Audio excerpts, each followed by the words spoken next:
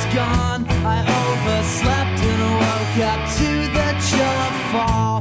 Overworked and now I'm all used up.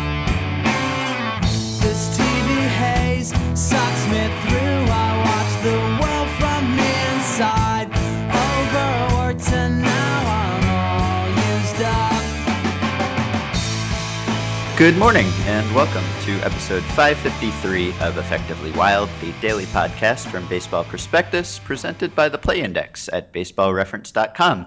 I am Ben Lindbergh of Grantland.com, joined by Sam Miller of Baseball Prospectus.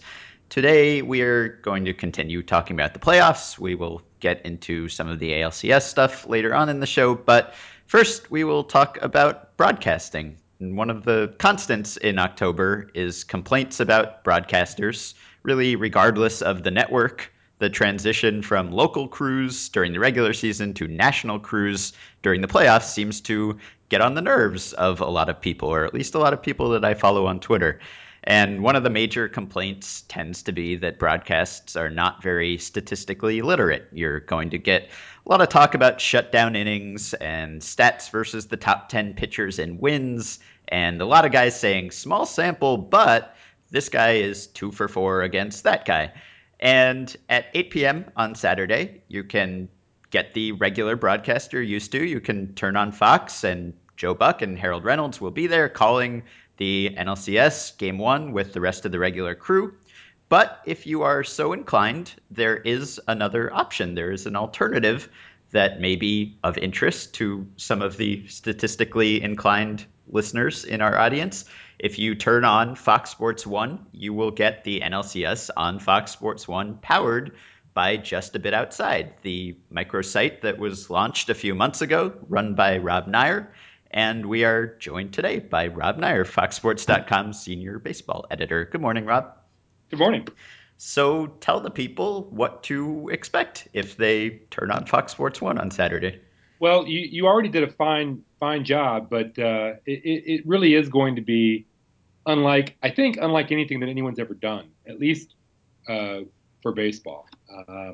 It's funny you mentioned how people complain about the broadcast, and you're right, they do. I'm reminded of a column that my colleague Ken Rosenthal wrote, I think just at the end of last week, where he said, "Okay, you guys, all you people who've been complaining about the Yankees and the Red Sox, and maybe the Dodgers being in this thing every year, well, this is your year because all those teams are gone. So now put up or shut up. If you really want to see these teams play in the postseason, prove it and watch." Well, it's sort of the same deal with what we're doing. For people who don't like the regular broadcast, for whatever reasons, we offer an alternative that it really is unique. And I certainly can't predict that we'll nail it every second of 3 hours. But when people tune in, they will be able to see the game one way or another. They'll be able to follow the game on the field. We'll have the Fox broadcast. The picture will be available. Now it's going to be available in different ways. One minute it might be a split screen with us, and I'll get to us in a second. Us on one side and the game on the other side. A lot of people have pushed back about the split screen, I guess, which I understand. It means you're seeing a tiny version of the game, and maybe not seeing it all that well. But we'll also be doing things like we'll have the game might take up the whole screen, and while we're talking about it, or you might see the back, our backs and heads, backs of our heads, like on Mystery Science Theater 3000, and with a giant screen in front of it, just like we're watching the movie. So all of these things could happen. And also, we'll be doing some demos, especially not me. I'm not a baseball player, but CJ Nitkowski and Gabe Kapler will be there, and they can get out of the chair immediately, anytime, and stand up and demonstrate something, which, of course, we've never seen in the midst of a game while there's stuff happening on the field. So there's going to be a lot of different looks, and there'll be all sorts of graphics too. And we're going to have graphics explaining various sabermetric principles. I think we've worked up 25 or 30 different sabermetric terms, and those will be flashing somewhere on the screen all the time. Um, so yeah, it's going to be a lot different. And we're also, by the way, going to have Bud Black on the set with us, so that opens up a whole other round of questions, managing against both Mike Matheny and Bruce Bochy, and then tying it all together. Kevin Burkhardt, who's just tremendous. Um, he's just amazing. I just can't say enough about him. He'll be the facilitator and the real host. So I remember up to maybe a decade ago, even seeing this idea that baseball prospectus authors, who at the time, along with you, Rob, were basically the only people who were talking about this stuff, should have kind of their own parallel broadcast of the games. And of course, it was probably illegal to do such a thing because of copyright law, and you've gotten around that by getting hired by the copyright holder or whatever law is applicable here. But is this an idea that has been percolating in your head for some time? I imagine that somebody suggested that you should do this when you were a very young man and had a much smaller audience. What is the genesis of the idea as it is to be executed? Well, it's certainly nothing that originated with me. I mean, it's certainly people over the course of the many years I've been doing this, I've had people say to me, "You should do the games." And I've done a lot of baseball broadcasting, almost all of it. Actually, basically all of it in terms of actual in game doing games. I used to do a lot of AAA games in Portland, and I really enjoyed it. But it's really hard. I'm sure you guys are self-aware enough to know this. Broadcasting a baseball game is much, much harder than it seems when you're just listening at home. You have to fill the space. You have to not stumble over your words. You've got to come up with something interesting, or at least moderately interesting to say, for 3+ hours over and over again.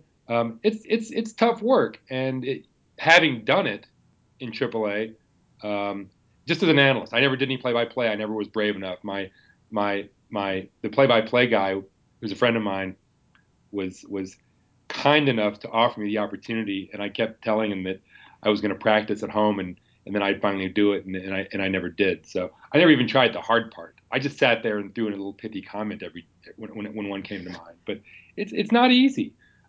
So I've always known that you couldn't just throw me into a broadcast booth and I would be even decent. Um, I have done a lot of TV over the last 10 years, thanks largely to Brian Kenny. So I'm a little less uncomfortable with it than I would otherwise be. But I'm still a rank amateur. CJ and Gabe are both really good. They're very polished. Kevin's a tremendous pro. So they'll do the heavy lifting. I will be there as comic relief, however unintentionally, I'm sure. As far as the genesis of the thing, again, it was not my idea. In fact, my boss, who's now producing the show, that's his background, is TV production. It came straight from above to him. He was on vacation, got home, and they said, "Oh, we want to do this show in 3 weeks or 4 weeks." So somewhere above us, I don't know if it's the vice presidential or whatever level it is, somebody decided that we should try to do something radically different, and then it's all come together very quickly. Are you slightly terrified about this? Sure, of course. Uh, the first rehearsal we did Tuesday night. I think it was Tuesday night. Yes, um, we did a few innings, and I was awful. We did another rehearsal a couple hours later. I was less awful. But I mean, it's overwhelming. It's not just going to a. It took me years to get used to going to a studio in Portland and doing a remote where there was one camera and one person, a friend of mine, by the way, now standing next to the camera. It took me years to get used to doing that. You walk into a studio, and Ben, I know you've been in the MLB network studio, Mm-hmm. so you can probably relate to this. But you walk into the Fox studio, um, and you're surrounded by lights and many cameras and these huge screens and graphics and all these people running around. Um, and all of a sudden, you realize how high the stakes are, how much money is being poured into this operation.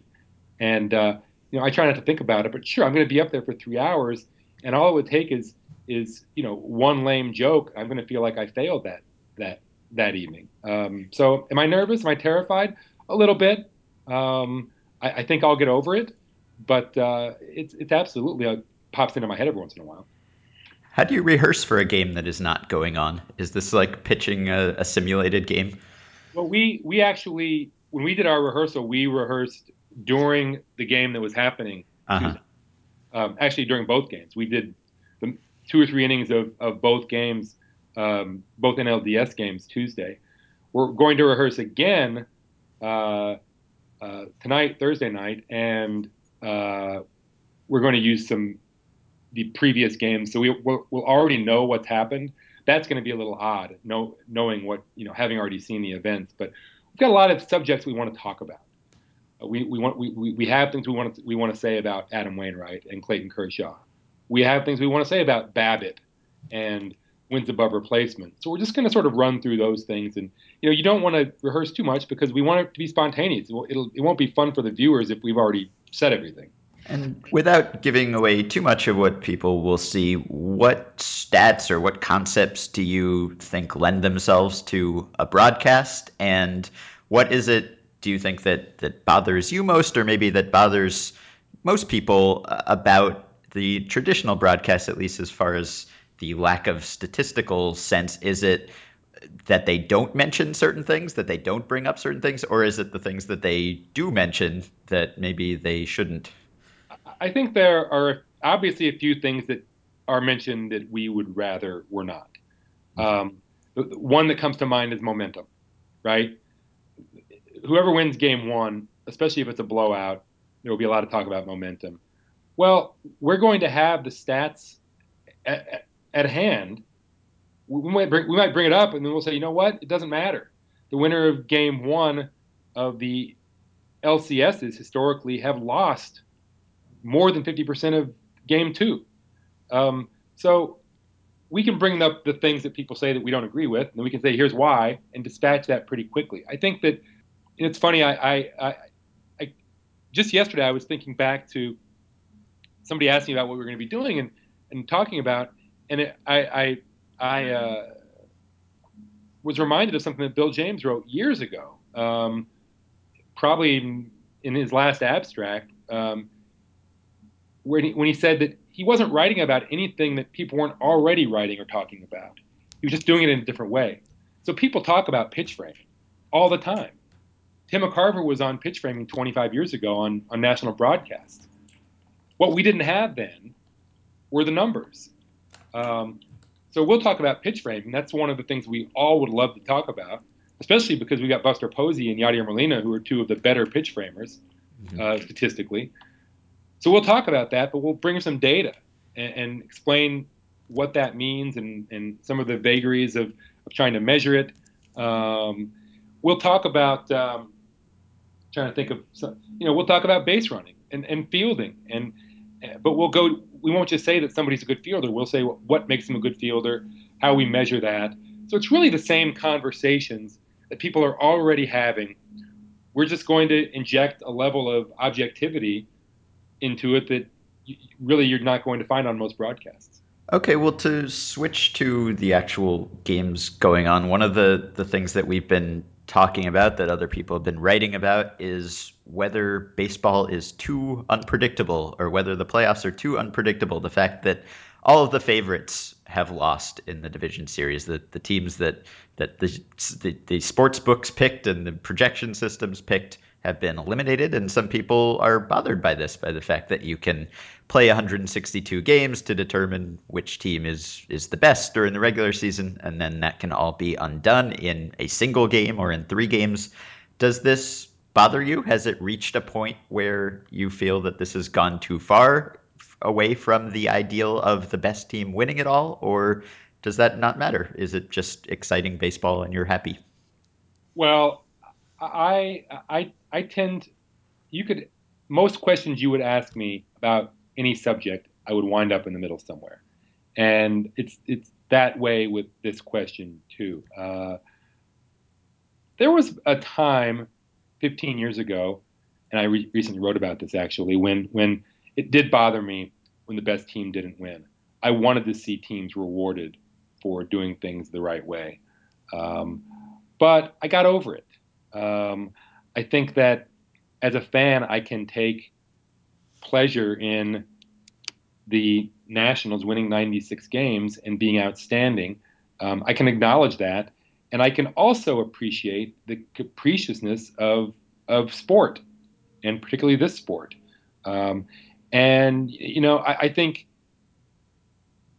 as unjust as it might seem when all the best teams get knocked out early, it would also be boring if we knew who was going to win every year. So probably if I had to choose, and I'm glad I don't, I would probably try to find a happy medium in there somewhere too. I think I would probably didn't want to see the Nationals and the Dodgers necessarily every year, which by which I mean as proxies for the best teams. But I kind of would like to see one of the best teams, at least in the LCS, if not the World Series. So I would say I do regret a little bit that all those teams got knocked out. But look, the unpredictability is why we watch, most of us anyway. And if you allow some unpredictability, there will be years when you have a ton of unpredictability. And I don't see any way around that. And we're certainly not going back to 4 playoff teams. That's not going to happen. I think one of the keys to happiness is not pining for things that just aren't going to happen. Do you think that the gap between the best teams and the teams that have advanced this year, between the Royals and the Orioles, for instance, and the teams that they dispatched, is big enough that we will notice it? Is it going to be in any way a less attractive sort of style of play because these kind of second-tier great teams have made it, or do the Royals and the Orioles clear any minimum bar that would create compelling baseball? Oh, I think so. I mean, I think the only true loss that we've suffered in terms of the eye test was Clayton Kershaw.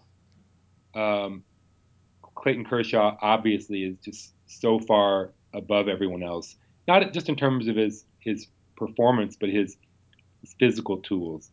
Um, that we'll miss him. But look, there's only one of him, and eye test wise, there's not that much difference between the Royals and the Nationals. I mean, I know the Royals don't have a Bryce Harper who can hit the ball 800 feet. I get that. But Harper could easily go through a whole series and not hit the ball that far. He happened to hit 2 against the Nationals. I mean, against the Giants. But that wouldn't necessarily happen in even a best-of-7 series. So I think they do pass the eye test.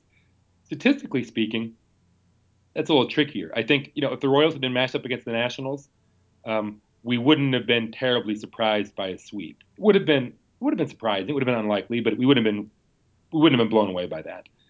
But with the Dodgers and the Nationals both out, I don't see why every series going forward shouldn't be competitive.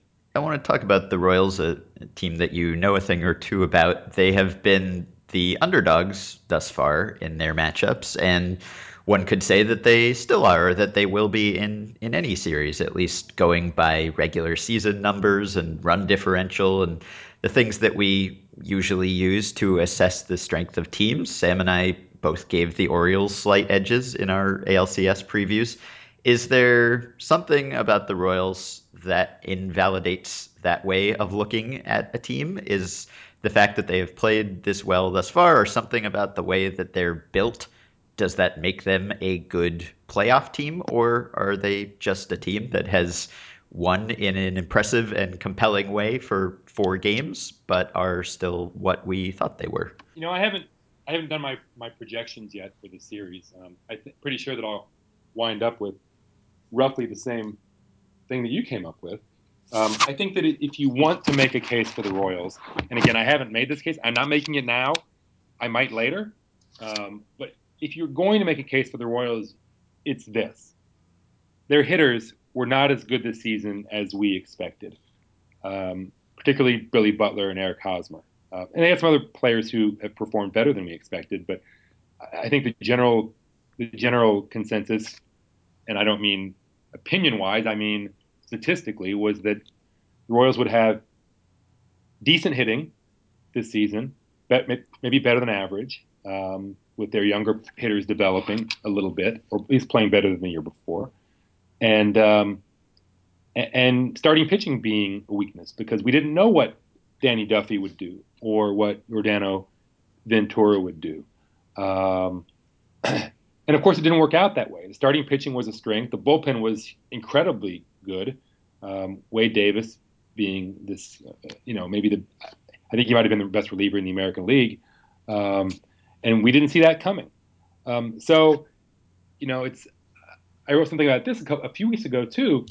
The Royals, their record wound up being better than we expected, but their fundamentals, and by that I mean their underlying performance in terms of wins and losses, was almost exactly what we expected, around 500. They're basically a 500 team that outperformed that a little bit. But I don't know how much credit we can take for this wonderful prediction when they did it differently than so differently than we expected. And if we were that wrong about them then, maybe we weren't that wrong. Maybe their hitters are better than their numbers. And maybe Eric Hosmer is the guy we've seen over the last week. And I don't mean to suggest that we should assume Eric Hosmer will hit exactly as well in the LCS as he did in the division series, but it may be that he is a better hitter than his full season numbers. And it may be that Billy Butler is. He certainly has always been before. So I think if you're going to make a case for the Royals, you make the case that they underperformed this season, but their true abilities will start showing up any day now. In fact, maybe they did last week. And their pitchers really are this good. So that's the case for them. And I think that you can maybe get them a little closer to the Orioles if you do that. And you also assume the Orioles were a little over their heads this year, which they probably were, Steve Pearce, et cetera, Nelson Cruz. So I think that basically I would agree with you. The Orioles are better than the Royals, but probably not a lot better. The Royals have earned, I think, a lot of goodwill by being super fun to watch and being kind of exciting in sort of certain postseason friendly ways. But the style of play that they have is not one that on paper a stat head would generally like, and there has been a bit of ambivalence about them finally making it to the postseason with a team that seems to go against traditional stat head values.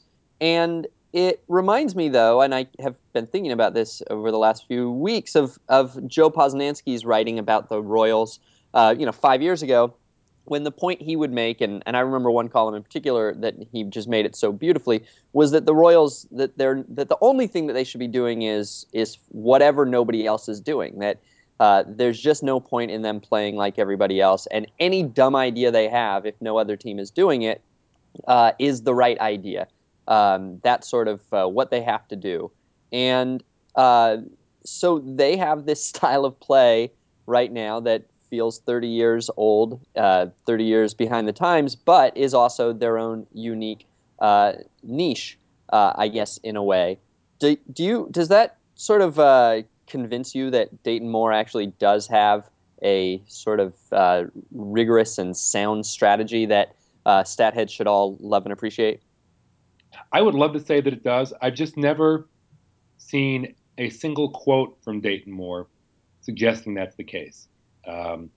He has talked about wanting players with some power and wanting players who draw walks. And maybe he's sincere. I wonder how sincere.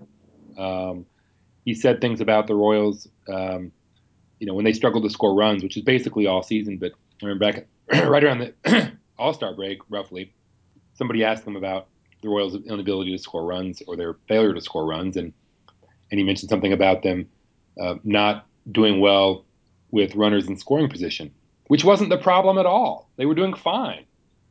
They were getting plenty of big hits. It's just that there wasn't anybody on base for the big hits. He just has said so many things over the years that fly in the face of the actual facts that I've just sort of come to assume he doesn't know what the facts are. I could be wrong. Maybe he's sandbagging. Maybe it's all a smokescreen. You could argue certainly that the Royals are hearkening back to Branch Rickey, who famously said, among the many other things he famously said, that speed is the only thing that helps you on both offense and defense. Um, because of course you can run the bases quickly, you can bunch your way on, and then in the field you can catch more fly balls. And the Royals do those things. They are, as we all know now, they are excellent base stealers. They have a high success rate, which is what we like sabermetrically, of course. And they also have this incredible outfield defense. Essentially, they've got um, three center fielders playing at least some of the time when Dyson's in there. And Aoki in right field didn't have a good year this year statistically, but historically has been a very good outfielder. Um, so we like that too, sabermetrically. We like outfielders who can catch fly balls and steal home runs and all that neat stuff. So um, it's not that they do everything wrong sabermetrically. It's that the biggest things, the most obvious things they do so wrong. They're last in home runs, last in walks. I believe I read somewhere that they're the first team that's ever finished last in both of those things and made the playoffs. So it's an odd team. Um, I think what bothers me about the analysis that I've seen of the Royals is that instead of focusing on the outfield defense, which is really the the the, the number one benefit of the speed, the roster speed, people are talking now about the stolen bases and the pinch running and Terrence Score. And I went and looked. Terrence Score got called up on August 31st. From that game through the end of, or that was his debut. From then to the end of the season, he scored 5 runs. Only one of those runs was meaningful. 1 run in a month. So the notion that the Royals' postseason fortunes are going to hinge on Terrence Score and Jarrod Dyson pinch running, it's just highly unlikely. Now, granted, those guys played a big role in the wild card game against the A's, so it can happen. But I argue that if they're going to beat the Orioles, it's not going to be because Jarrod Dyson and or Terrence Score stole a bunch of bases. It's going to be because they pitch better and they hit better than the Orioles, which is what happened against the Angels. Those guys didn't score. I believe neither of those guys scored a single run against the Angels. That's not how they won. About a week ago, I was reading columns about how the A's don't have a team that is built for the postseason, and there didn't seem to be any compelling, consistent story of why that would be. And right now, I'm reading stories about why the Nationals haven't been built for the postseason, and again, I haven't seen any compelling story for why that would be. And in a week or so, if the Royals have won 3 games and jumped ahead in this series, I'm sure I will be reading columns about how they are built for the postseason, and somewhat contrary. Like you say, the largest factor is going to be, do their pitchers keep the other team from scoring runs, and do their hitters hit better than expected, or at least as well as expected. But there is, Ben and I have kind of batted around this idea of whether the Royals are suited for a 2-2 game in October or any other month. And I think that we estimated that if the Royals were a 50-50 proposition going into a game against a similarly matched team, that we would give them 60% odds if it were tied in the 7th or something like that. Is that what we said? Yeah. Based on yes, the stolen bases of Terrence Gore and Jarrod Dyson, based on the defensive switches they get to make, based on their bullpen, just based on their general ability to be tactical at the end of the game. So if those columns start getting written in a week, what are the odds that you think that you will retweet one of them, find it to be credible in any way, or alternately, how much vomit will be in the back of your throat? Well, I think that's your analysis is spot on. I think that the Royals are well equipped to win a close game. The trick is keeping it close. I mean, it's basically been the same team all season. People act like it became a different team when Terrence Gore joined them in late August, but like I said, that's just not true. He won one game for the Royals basically. There was one really incredible ending where I think he scored from second on an infield hit or something, and that's it. Um, it's the same. It's been the same team all year. The same core of players. And fact is that their run differential was not that good. They didn't win, as I recall. I can't look it up right now. I believe their record in one-run games was not impressive at all, even though they had the great bullpen. So sure, they are well equipped to win a close game, to do some one-run strategies, to keep the other team off the board, especially if Kelvin Herrera is healthy, and he seems to be. And adding Brandon Finnegan to the bullpen, it's a tiny sample size, but he's obviously got a live arm. Seems to be completely fine with pitching in, out of the bullpen, even though he's always been a starter. So if they have four lights out relievers, should they win more than their fair share of games that are tied in the seventh? Sure, they should. The trick is getting to that point, and it still helps to have guys who hit a lot of home runs, and draw a lot of walks just to get there. And you'd rather be ahead 8-2 in the sixth or seventh than tied 2-2. So I don't think that, and not that anybody listening needs me to say this, but Ben wrote this incredible piece just a couple weeks ago about all the tropes associated with postseason play, and he found that none of them are true. I did do that. So this is the time of year when, if people are not complaining about broadcasters, they are complaining about managers, and we've seen many moves that drew the ire of the internet thus far. I want to ask you, first of all, when will we get to a point, or do you think that we will get to a point, where these same mistakes that are being decried over and over again will no longer be made, or will be made so rarely that we are shocked when they happen? At what point will a manager not justify a decision by saying that so-and-so is his seventh inning guy? And these series seem to be a mismatch, managerially speaking.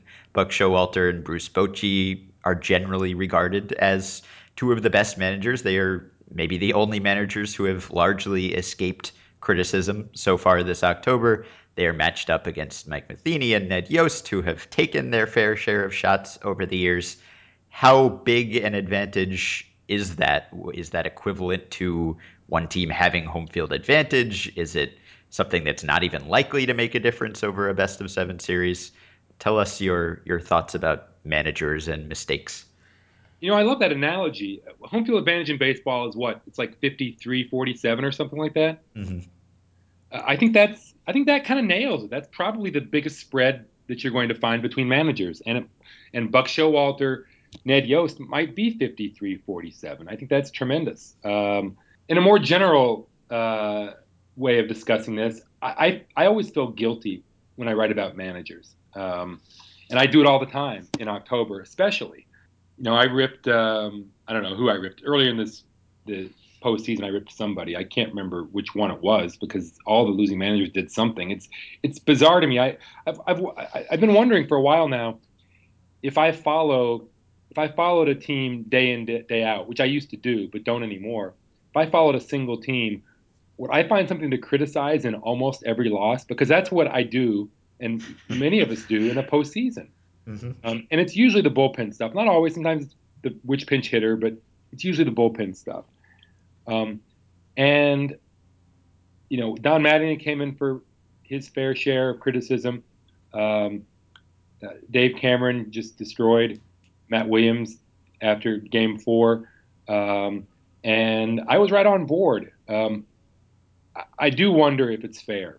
I do wonder how many things that we just don't know, and if we did know, would change our mind. If we'd been in the dugout talking to the pitching coach at the same time, looking these guys in the eyes, whatever.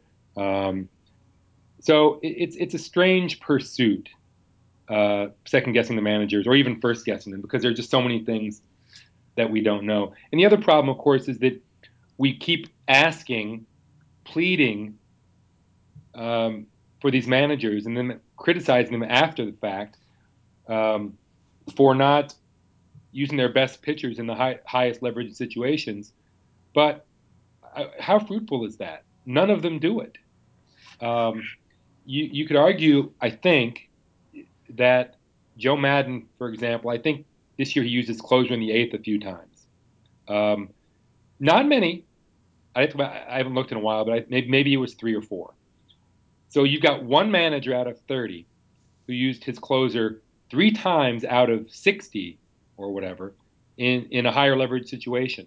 That's a pretty high standard, a pretty high bar for these guys to clear, for any one manager to clear, to completely go off the reservation and do something that nobody else is doing. There have been so few managers in the history of baseball who have been willing to stray from convention. I mean, Billy Martin arguably didn't really care what anybody thought. Madden, to a limited degree. Tony La Russa, who, ironically, I guess, because he's the one who codified a lot of these bullpen rules, but he's the one who started batting his pitcher eighth, which was pretty crazy, and he took a lot of criticism for it. But there have just been so few managers who would do something like that. Most of those guys were already well established and didn't have to worry about losing their jobs. So a guy like Don Mattingly, if he uses Kenley Jansen in the seventh inning and it doesn't work, he's going to get destroyed. Not by us. We'll be cheering him on, but we're not the ones who sell the most newspapers and who sign his paychecks. So I think it's perfectly human for these managers to do exactly what's conventional, and it's not surprising that they don't care what we think. And lastly, we saw a couple teams come into the playoffs with, I think, bullpens that seemed weaker than their competition, the Dodgers and the Tigers. And then both of those teams lost in ways where we could blame the bullpen for their loss, either relievers coming in and being terrible or starters having to stay in longer than maybe they should have because of a lack of reliable relievers. And a lot of people drew a direct line between the bullpens and the losses and blamed either the manager for using a suboptimal reliever in certain situations or a general manager for not building a better bullpen. And I look at it and I think back to spring training when we all thought the Dodgers bullpen was going to be great and it was filled with former closers in seemingly every inning. And both they and the Tigers had some Tommy John issues in the bullpen. And the Tigers traded for a closer who then got hurt and was ineffective.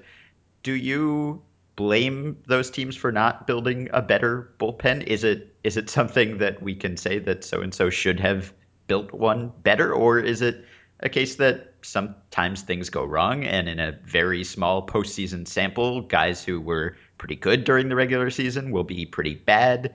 And is that an Achilles heel in the postseason, or did it just happen to be this year? Because if those teams had, say, scored a bunch of runs, then it might not have mattered that they had weak bullpens. Well, we've certainly seen weak bullpens, teams with weak bullpens do well in the postseason, no question.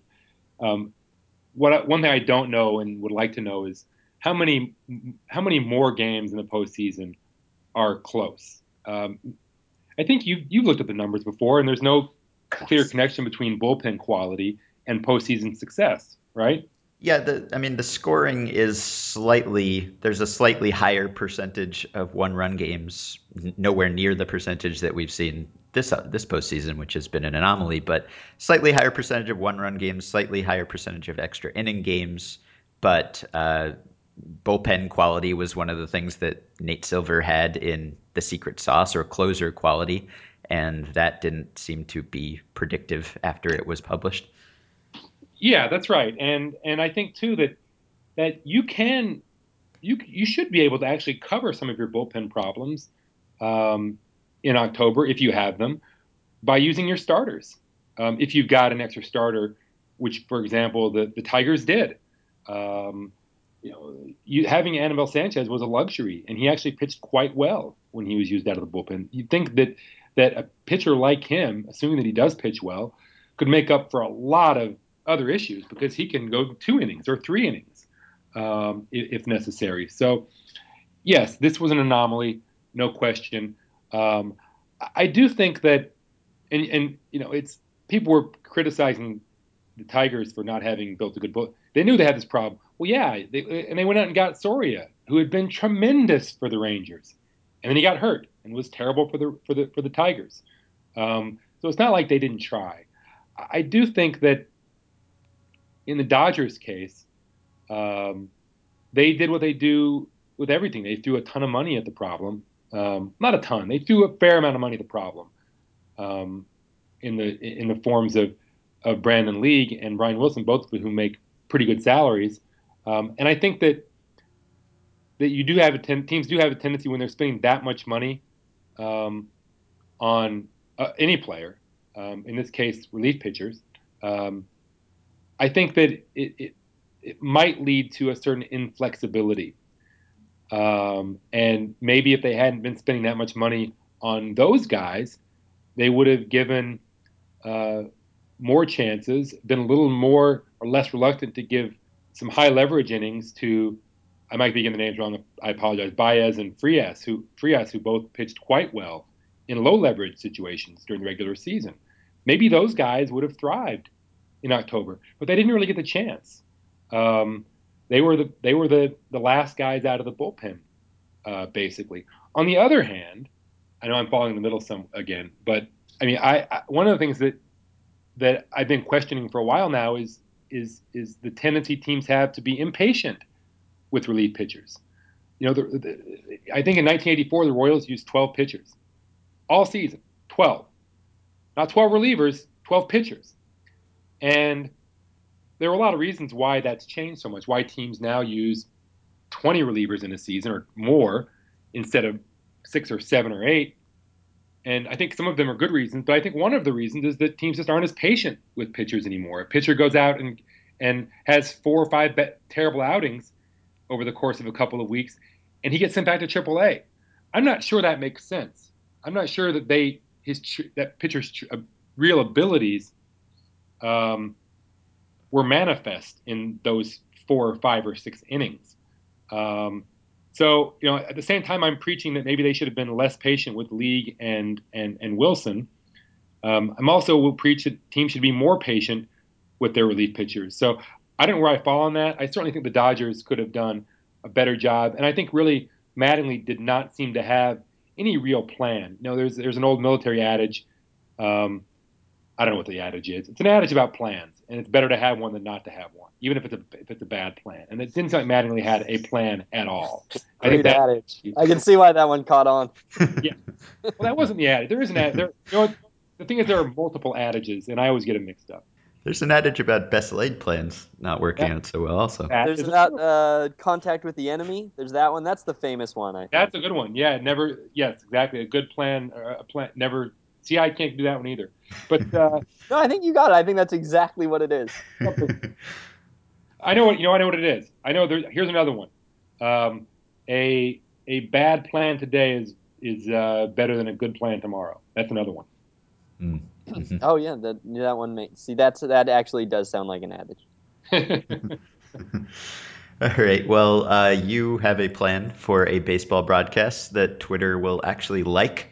We wish you well in that mission, and we remind people that if you have been clamoring for a more stat-friendly sabermetric broadcast for years now, you have a choice for your NLCS viewing on Saturday night, and you should vote with your cable box and find Fox Sports 1 and watch Rob and Gabe and crew as they cover the game in a new kind of way. So good luck with that, Rob, and thanks for coming on.